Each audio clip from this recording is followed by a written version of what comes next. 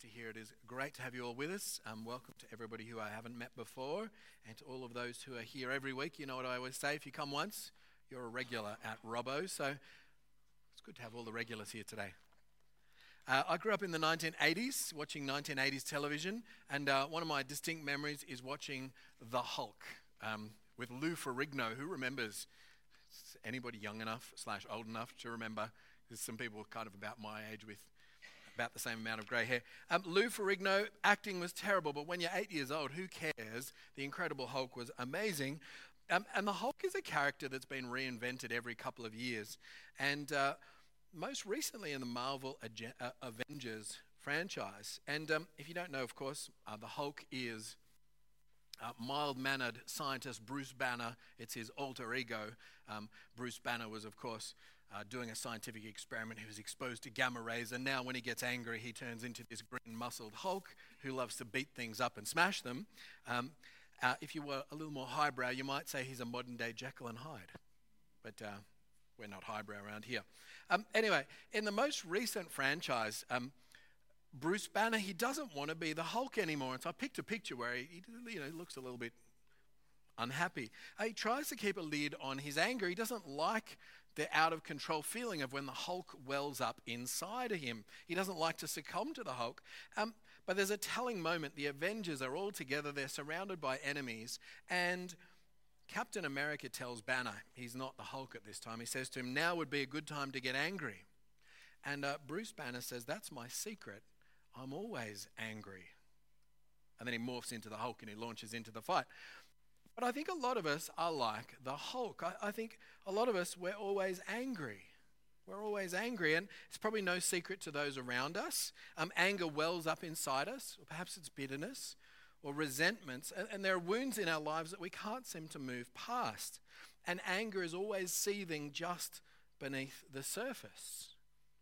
Our Bible passage today is all about the consequences of uncontrolled anger. And so as we enter into the story of Cain and Abel today, I want you to enter into your own story as well and allow God to speak into it, because this story that we've read today, it's not just mythology. It's here to teach us about our own tendencies, and it's here to minister to us even in the midst of our darkness. Remember, we said God is light, in him there's no darkness. God will come and search into our darkness today, and I'm asking him to speak to us. So why don't we pray that God would teach us now by his Holy Spirit as we open this word. Heavenly Father, you teach us that your word is alive and active, sharper than any double-edged sword. It penetrates even to dividing soul and spirit, joints and marrow. It judges the thoughts and attitudes of the heart. Will you work in us today by your word to convict us, to change us, and to make us those who are characterized by love and not hate, forgiveness, not anger. And we pray this in the name of our Lord Jesus, who himself prayed, Father, forgive them. Amen. First big idea is rivalry. Last week, as we continued in our Genesis 1 to 11 series, we saw the great and grave consequences of Adam and Eve's sin, as God sent them away from the Garden of Eden and away from the tree of life, and away from that intimate fellowship of God, with God, that they'd known from creation. Genesis 3, it ends with this sense of foreboding.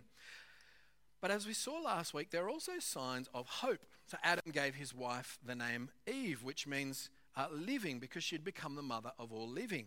And Genesis 4 starts with Eve becoming pregnant and giving birth to Cain. And she says about Cain, she says, with the help of the Lord, I've brought forth a man. So Eve actually recognizes God's part in the birth of her son. So despite being outside of the garden, Eve still has a sense of God's provision. And Cain's name is explained in the sentence we just read, being brought forth. His name means acquired. God has helped Eve to acquire Cain. And then in verse 2, later on, she gives birth to his brother Abel. And then from Abel's name, we can tell that there's going to be a showdown between the two brothers. Cain's name, it means acquisition. So Cain is a getter. He's an acquirer. He's a person of substance. Abel, by contrast, is nothing. It's literally what his name means, nothing. Do you remember at the beginning of the book of Ecclesiastes, there's that poem that the teacher says when he says, meaningless, meaningless, says the teacher, utterly meaningless. Well, that's the word able. So everything is able. It's meaningless. Everything is meaningless, and that's Abel. He's meaningless. He's nothing compared to this brother who's the impressive one and the acquirer. I grew up with an older brother, and he's a great guy. I admire him in lots of ways.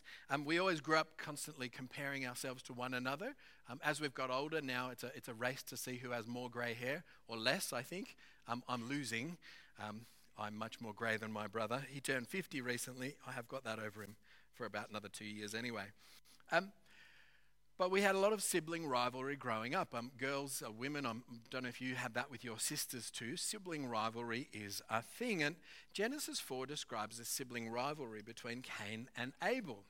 Abel kept flocks, and Cain was a farmer. He worked the soil, we learn in verse 2.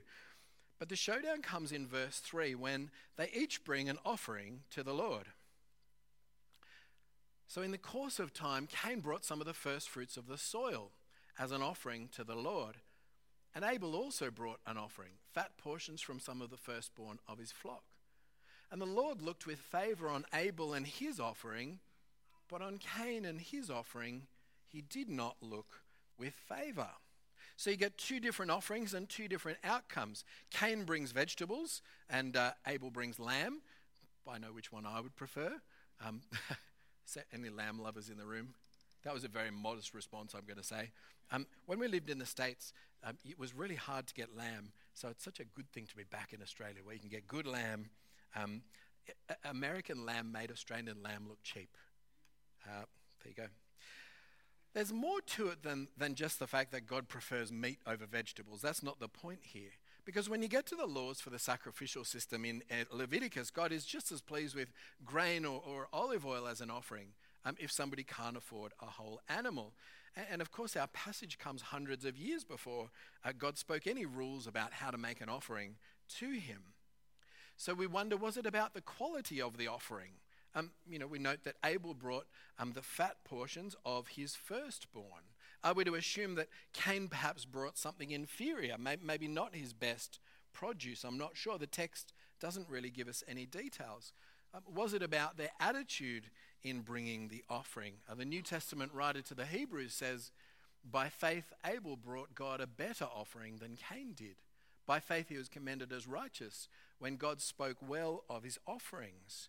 So is it something about the faith in which Abel brought his offering? We're not sure.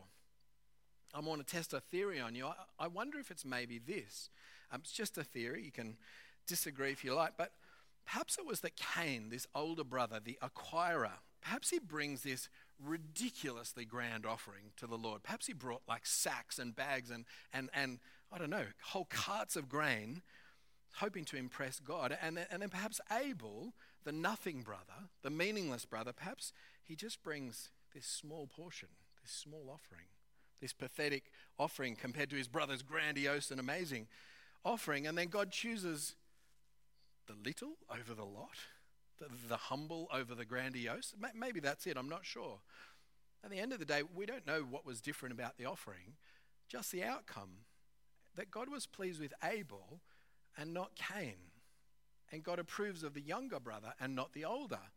And as we read on in Genesis, this becomes a theme, doesn't it? Jacob, the younger brother, steals Esau's blessing. Joseph, the youngest of 12, ends up ruling over all of his brothers. It's God's choice to bestow blessing and grace wherever he chooses. And perhaps that's what Cain couldn't handle. Well, a second big idea is rage. Well, it left Cain full of rage. Cain burned with anger so much that it showed in his body language.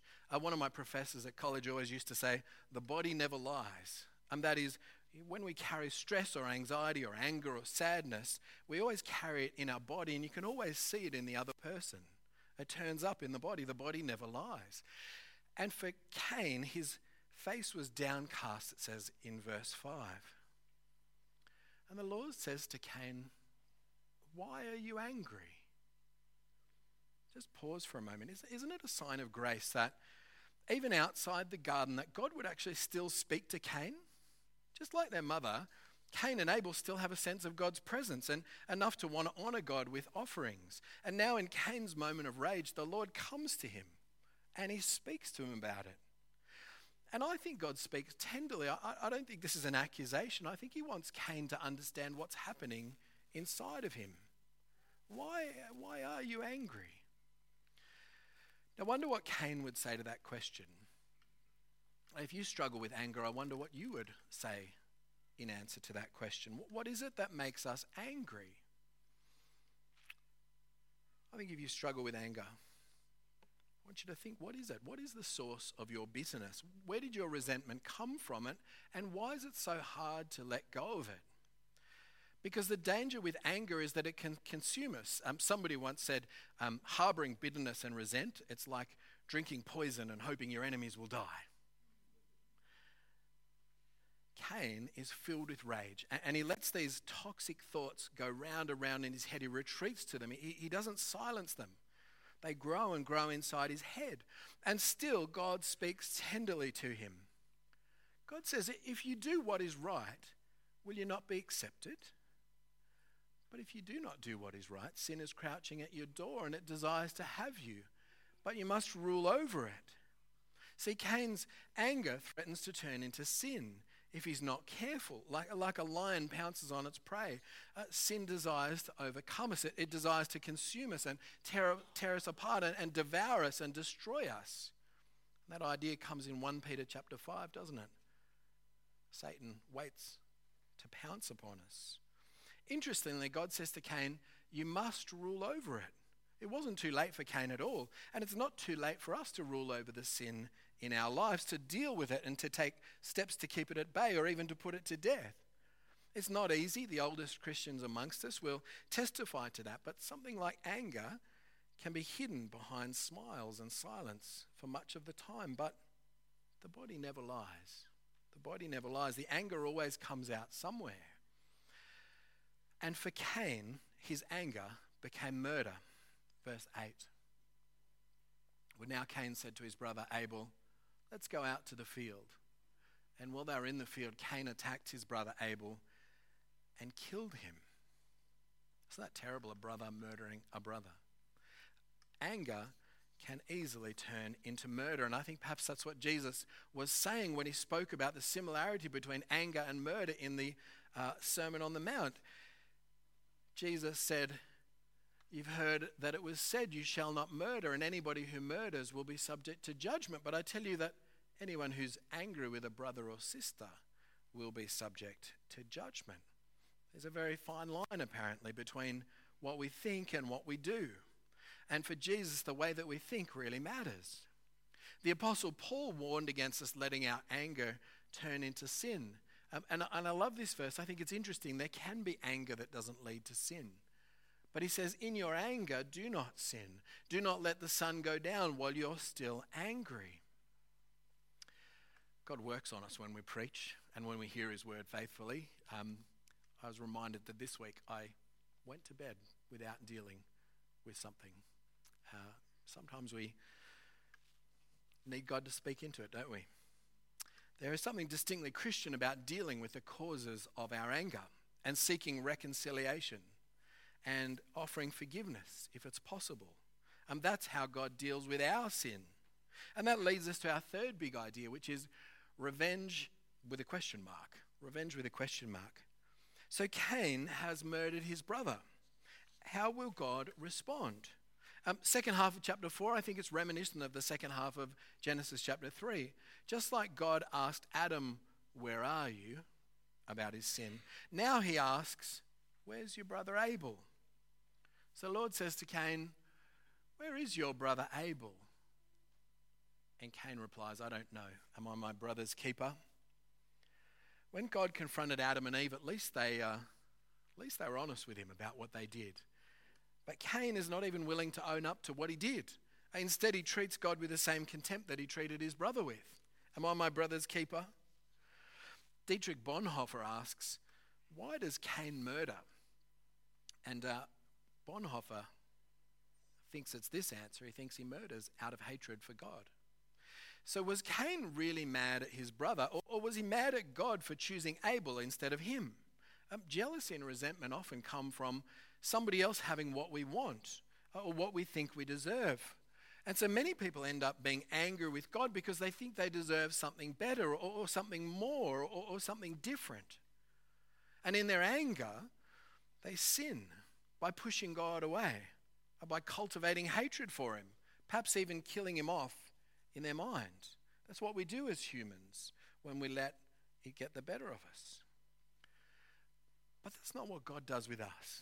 So just like God did with Adam and Eve, again we see God step into his creation and he makes himself available to Cain. He comes to Cain and you see that? Isn't that good? God doesn't step away, he steps into creation. And he speaks tenderly to Cain and he counsels Cain.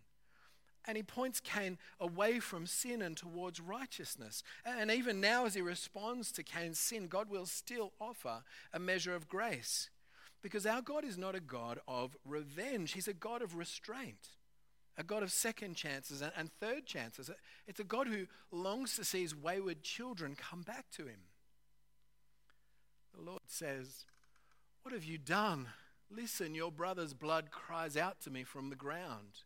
Now you're under a curse and driven from the ground, which opened its mouth to receive your brother's blood from your hand. When you work the ground, it will no longer yield its crops for you, and you'll be a restless wanderer on the earth." Cain's curse, it's twofold. He loses his livelihood as a farmer. That's taken from him. And more than that, he's destined to wander restlessly for the rest of his life. And Cain recognizes the significance of this curse. He says to God, "My punishment is more than I can bear. Today you're driving me from the land and I'll be hidden from your presence. I'll be a restless wanderer on earth, and whoever finds me will kill me." It's no subtle irony that Cain is worried about being murdered. Cain is the one who brought murder to the land, and now he has to live with the consequences. Cain expects that somebody will take revenge upon him, perhaps one of his other brothers, perhaps even his father. Revenge is the currency of anger. And in our mind, revenge promises to deal with a problem, but it never does it? Our revenge never deals with the problem. God could have avenged Abel's blood. He could have killed Cain on the spot. He could have sent Cain away to be murdered, exactly as Cain predicted, but our God is not a God whose primary emotion is anger or revenge. Our God, his primary emotion is love. His primary response is to seek grace and blessing and reconciliation. And so rather than seeking revenge, God restrains those who would seek revenge upon Cain. Look at verse 14. "Whoever finds me will kill me," said Cain. But the Lord said to him, "Not so. Anyone who kills Cain will suffer vengeance 7 times over." Then the Lord put a mark on Cain. By the way, I don't think that's what tattoos are. I just put it in the picture. The Lord put a mark on Cain so that no one who found him would kill him. And so Cain went out from the Lord's presence, and he lived in the land of Nod, east of Eden. Strikes me as we read this account that we're not so different from Cain. There are degrees of anger, yes, but sin crouches at each of our doors, desiring to have us, desiring to devour us. In 2005, Sufjan Stevens wrote a song about this guy, John Wayne Gacy, an American serial killer who killed 27 men and boys and murdered them and kept the remains under the floor of his house. And the song is kind of haunting and you know, it was really hard to remember. But the part I can never forget is the last few lines, which were these: "And in my best behavior, I'm really just like him. Look beneath the floorboards for the secrets I've hid." God told Cain that his brother's blood was crying out to him from the ground. And there's nowhere that we can hide our sin from God's gaze. There's no amount of scrubbing ourselves clean or putting on our Sunday best or smiling politely that will hide the blood that we've shed, at least metaphorically. We're really just like him. We're just like Cain. Can't finish there, can we? Thank God that's not the end of the story. Because another day, another one would pour out his blood into the ground, murdered by those who thought they could bring a better sacrifice. But they were wrong, because Jesus, The Lamb of God died as a perfect offering for sin. And now God looks with favor upon all who come to God relying on this sacrifice, the sacrifice of Jesus, the offering of Jesus on their behalf. Jesus' blood doesn't cry out for vengeance. It proclaims forgiveness for all who are washed in it. And this is the heart of the gospel. We have a God who longs to speak to us quietly and to counsel us and to lead us not into temptation, but to deliver us from evil. So will you pray with me as we listen to God's voice? Heavenly Father, we thank you for your promise of forgiveness through Jesus Christ. We know that sin crouches at each of our doors, seeking to devour us. Help us not to be overcome, but to put sin to death in our lives. For those of us who struggle with anger, Lord, give us your grace to deal with it and give us the resources. And Father, as we come knowing our failures before you, we thank you that in Jesus Christ, his blood cries out, you are forgiven, and I love you. We thank you in his mighty name. Amen.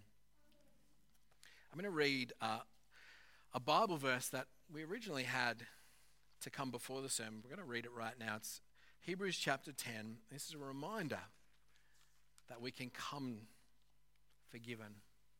Therefore, brothers and sisters, since we have confidence to enter the most holy place by the blood of Jesus, by a new and living way opened for us through the curtain that is his body, and since we have a great high priest over the house of God, let us draw near to God with a sincere heart in full assurance of faith, having our hearts sprinkled to cleanse us from a guilty conscience and having our bodies washed with pure water.